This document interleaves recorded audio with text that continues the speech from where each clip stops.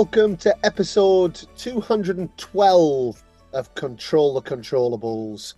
We have our fourth ever podcast short coming to you today. And what a guest we have. And I have to share a little story. I am actually out here in Melbourne, Australia for the Australian Open 2024. And our guest today, John Millman, it's his last ever tournament. He announced back in December that he would be playing one more Australian Open. And as I'm sat here, I'm in one of these anyone that's been to the Australian Open as a player or as a coach, you'll know about these little pods that they have, these soundproof pods. And we'll talk about this more in our next episode as we preview the Australian Open in a couple of days, because it's such a fantastic event here.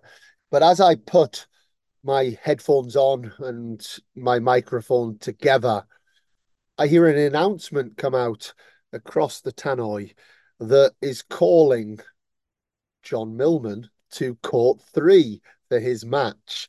And I just had a little smile there, like what the timing of that. It wasn't set up that way, but John Millman is currently walking to his court. Is it for the final time?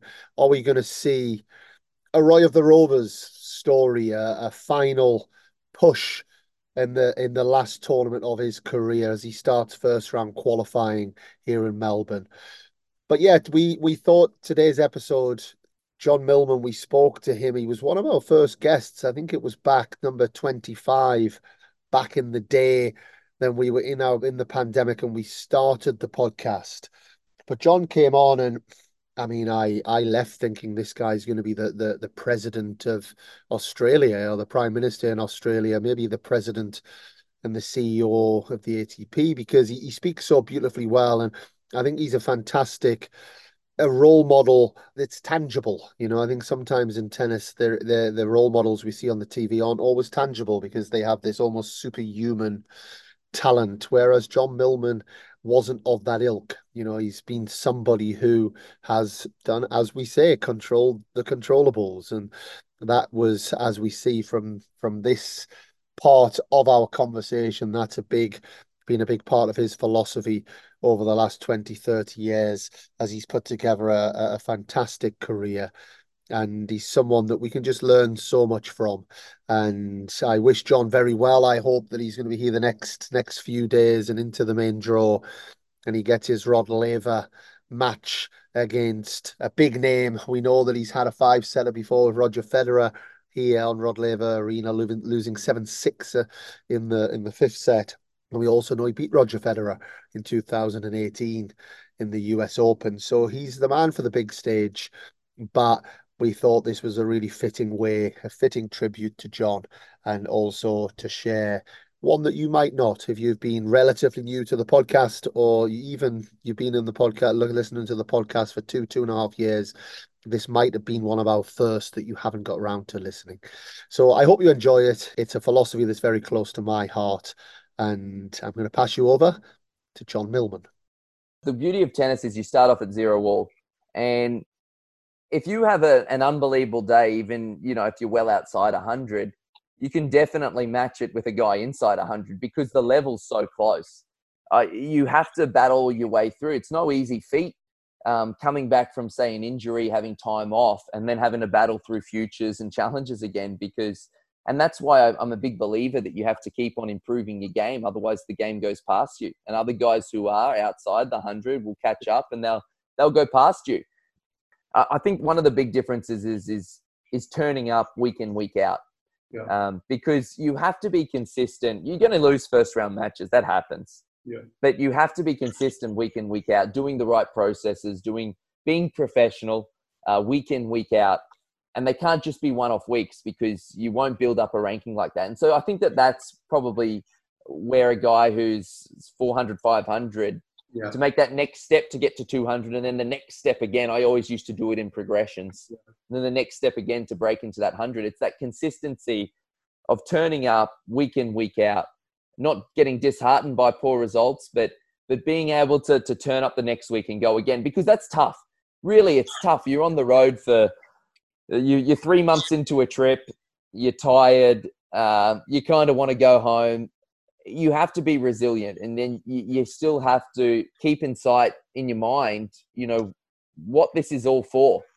Yeah. And so I think that that's probably a big thing, that consistency week in, week out, and turning up to work every day. Yeah. And it's easier said than done. It's by no means easy. And I think it's actually a skill in itself. We always talk about all little things. Oh, what are your weapons? And when you look at tennis, you might say, oh, Juan Carlos Ferrero, what a forehand. A great forehand. Gonzalez, what a forehand. Oh, Nick Kyrgios, what a serve. Yeah. Everyone has these weapons, and it's easy to point out shots as your weapons. But mentally, how tough is he? How resilient is he? What level can he bring day in, day out? These are other little weapons that really can help you throughout your career. I think we lose track a little bit of that. I think sometimes we just see what's on the paper, what's there in front of our eyes, but dive a little deeper and work out what strengths you possess. And it's not just the ones that you see on the TV. There's so many other little areas that you can maximize to get the most out of your game. And I think probably some guys aren't doing that right now. Yeah, no, very good. And I think, the big serves, it's very tangible, isn't it? The mental toughness it's quite hard to touch it. It's quite hard to see. And I hope what I say next is a compliment. It's meant as a compliment, very much so. I know you're a big Liverpool fan. Yes. I'm going to liken you to James Milner. As somebody who, is. I'm a big Newcastle fan, and I know how reliable he was even at Newcastle. Yep. How have you created that? Because that, exactly what you say, it is a massive, massive, massive attribute in life, not just in tennis. Yep. What have your kind of daily habits been, and your key values that you've stuck to, that have enabled you to just keep going along this journey every single day? Because not many people do it. It's a very difficult thing to do.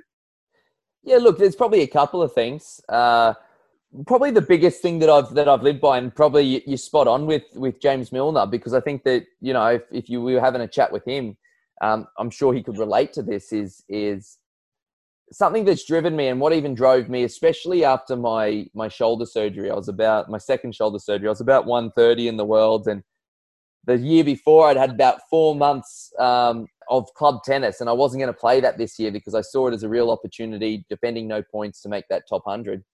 And something that drove me through that process even, and has driven me my whole life, is I'm constantly competing against myself. And the thing is, for me, is I didn't stop then, and I probably was close to stopping. There were a lot of stop starts, and there were a lot of times I doubted myself. But I felt as if I hadn't maximized my potential. And that's what drives me every single day, to maximize my potential. If I feel as if, let's say you're squeezing a lemon and you want to get all the juice out of it, I just want that. And if I can finish my career and the juice is dry from that lemon, then, I'll be as happy as Larry, because I think that is the greatest justice that you can do to yourself. Is to milk the well clean of your ability, get the most out of your game. And look, the top guys are freaks, and when you're a kid, you grow up and you want to win Grand Slams. You're 6, 7 years old and you want to win Grand Slams. That's what you're thinking. Oh, I'm going to win Wimbledon. And when you get older, your goals change a little bit, because you start, realism kicks in, and you still want to have those dreams. There's no doubt. And when you're going on a run at the US Open and you're in the quarterfinals and you've just beaten Roger, anything's possible. So there's still dreams. You still got a dream, and you still got to dream big. But for me, the most important thing that I can do in my career is to maximize my potential. And if I do that, I can be pretty happy when all's said and done. And I think I'm well on the way of doing that. So I've always looked I think with that, you're always looking then for little improvements in your game. When you're working out and you're doing hill sprints, you're trying to get a little bit more out of your game. When you're doing the boring little prehab and rehab exercises, you're doing it knowing that this is so boring and it's tedious, and I'm not loving it, because you don't love that type of stuff. But you do it knowing that if I do these little things, that's maybe a a 0.1% that I'm going to be getting out of my game. So I think that holds you in really good stead. So if anyone's listening, I think that, and to take away anything, that's the biggest thing that I've done always is I've had that in my mind every day when I wake up. I want to be just the best version of myself, and I want to squeeze that lemon dry. And if I can do that, I'll be pretty happy. Very good. Paddy Rafter was someone we all looked up to, but then as I got a bit older and I started to not marrying my game, but starting to look at certain players and how they went about business. Someone like Leighton was obviously in the forefront of my mind, being Australian and the way he went about business. His tenacity, his will to win, his desire, and the way he loved engaging in a battle. And that's part of tennis. I think as a kid, you got to enjoy competition. Because if you don't enjoy competition, tennis isn't for you. And that's fine. Not everyone. It's not for everyone. But Leighton was someone that when he walked on the court, you could just tell he just wanted to get into a battle. He wanted to get into a fight. He was ready to go. And I've been super lucky to actually get to know Leighton the more my career's gone on. Obviously, he's our Davis Cup captain. And the Davis Cup is an environment I absolutely love being a part of and thrive upon. And not just Leighton there, but, one of his mentors, Tony Roach, is a part of the setup. And Roachy is someone that should get a hell of a lot more credit than what he does here in Australia. He's obviously well respected, but he's done more for tennis in Australia than I think anyone I know. So being in those environments and learning off these guys is, you can't put a dollar figure on it. It's amazing. And yeah, look, someone like Leighton, just the way he operated. We talk about someone who got the most out of his game. I think that's Leighton, and people forget just how good Leighton was because he cracked it at such a young age. But he was, what a competitor. I think he'll go down as probably one of the best competitors that this game's ever had. And I think that's one of the biggest compliments. If I was speaking to him today, I reckon he would take that as, one of the biggest compliments that you could give him. So I've been very lucky to be exposed into that environment. There's no greater honor than playing for your country. And to do it when Leighton's on your bench, someone that you greatly admire, and Tony Roach is on the bench just behind the bench, you don't forget that. And for the rest of my life, long past I played tennis, there'll be the moments that I probably enjoyed nearly the most in my career. Your experiences, a couple I'd love to just get your feeling on. First one, we have to talk about the Roger Federer match this year, the Australian Open. How was that from your eyes, and how was it to be a part of such an amazing match? Well, first of all, it was in Australia, so the dynamic's a little bit different. You always want to play well in your home country. Rod Laver Arena is only a court that I've actually played on once before. Right. The warm-up was actually pretty cool. I went out there to warm up, and Roger had the same time. And Roger had Marat Safin warming him up. Right, and right. I had Leighton Hewitt warming me up. So it was it was kind of like spot the odd one out that doesn't have the Grand Slam. So that was actually pretty cool. I felt very relaxed throughout that match. For whatever reason, I sent him to, most of the times I match up pretty well with Roger. And obviously it came down to the wire and I had a really good chance to cause another upset in my home slam, which would have been really special. Yeah. I've looked back on it as you do. You look back on the match, and I don't think, and I've replayed the match, I don't think that I did much wrong, even when I got into, a winning situation. I think sometimes these top players, they're the top players for a reason, and sometimes they're really hard to finish off because they're bloody good. Yeah. I don't think I did much wrong. To get myself in that position, I hit 3 really good passing shots. Yeah. And I didn't think I did much wrong. And the good thing is there, I actually didn't feel nervous. And it was the same at the US Open. It was, I think, once you start feeling nervous, you stop having clarity in your mind. When you stop thinking clearly, you start to make poor decisions. So you need to have a clear mind to make good decisions. Yeah. And I did feel as if I was thinking really clearly. Look, I would have loved to have walked up to the line and served an ace or something. Yeah, Trust me, I would have loved that at 8-5. But, that's tennis. You're bitterly disappointed when you finish the match. You've gone out there for 4.5 hours and you've left it all on the line. And the next day it hurts. It hurts a lot. But on the flip side too, I'm a big believer in controlling the controllables. It's a bit of a mantra that I've always had. I'm going to go out there and control what I can control. Sometimes you don't really, it's not going to come off amazing. It's not going to come out of the middle the whole time. I'm not going to play someone's reputation. I'm going to control what I can control. And I can control my effort that I bring on the court. I can control my physicality that I bring on the court. I can control my tenacity that I bring on the court. So there's all these little things that I can control. And when I walked off the court and after a day, day of hurt, a day of maybe self-pity, you can look at yourself and you can go, man, I gave that a crack. And that's been pretty much my whole career. I just want to be someone that gives it a crack. And that's what I did in that match. I went out there, back was up against the wall, and I gave it a real shake. And it's normal to feel disappointed because that's sport and that's the emotions of sport, and that's why we love it. Because you do get some type of feeling. You get a great feeling when you win. When you lose, you get these feelings of disappointment. But my family were proud of me. My misso was proud of me.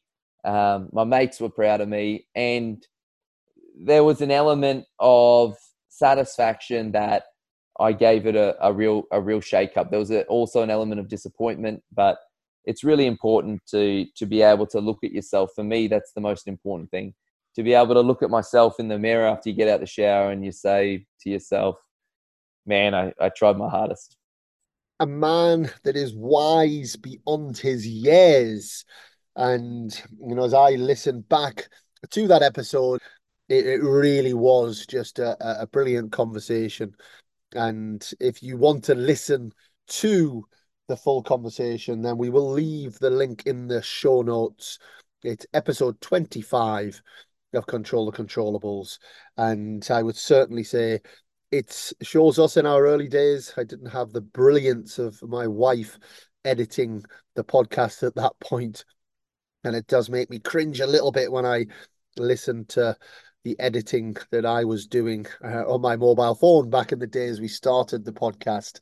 But I think what John says overrides all of that. And the other one that I just want to point you towards is episode 130, which is Craig Tiley. And obviously, as we start the Aussie Open, I think it's a really nice one to listen to, because over the 200 plus episodes we have, we often ask your favorite Grand Slam, and 9 times out of 10, someone says the Australian Open. And it's 12 years since I've been here. And I guess not that you forget, I loved my experience back in 2012, but it really is eye-opening when you get here just to see just the details that are thought of for the players and for the coaches and for all of the teams. You can see why everybody sees this as a special place to come and to start their year. And obviously Craig Tiley is a massive part of that as the tournament director, someone who again has an amazing experience and knowledge in this sport. So I would just direct you towards that one. I think it's another nice episode for you to listen to. And then my last thing to say is just look out, because we've got our panelists coming together. We're going to wait for the draw to be done. The draw's done here in Melbourne tomorrow. And I think it's a nice time for us to have a conversation after that, because we know that, and I don't like it when you see it on social media and people start telling us who's playing who in the quarterfinals. And I think that's such a disservice to these incredible athletes that are in qualifying, these incredible athletes that are playing their first Grand Slams, these incredible athletes that have had a career at 50, 60 in the world. And I'm so excited to see whose week it's going to be, whose fortnight, which stories are going to come out. We will try and predict or certainly share our insights and knowledges into those names for you to watch. I think we might have some consistent predictions on who might be winning the event, but let's see. I think the draw will open up some beautiful first round matches for us to get our teeth in. Wherever you are in the world, Sunday it starts. It's an exciting time for everybody. I know there's a big time difference, but it tends to be if you're in Europe, you wake up in the morning and you have those night matches. If you're in America, who knows that 16 hours, the difference is so much, it almost becomes a full day. But again, you will have those night matches happening at a relatively normal time for you to be able to watch that and also the daytime matches as well. So it's going to be exciting. It's going to be a great start to the year. It just always is. And we thank you for listening. We thank you, John Millman, for all that you've done in the sport of tennis and for the lessons that you've taught us. And I don't suppose this will be the last time that you will see us. And I'm sure we're still going to get so much from you in many different capacities. But looking forward to bringing lots more podcast episodes to you through 2024. But until next time, I'm Dan Kiernan, and we are Control the Controllables.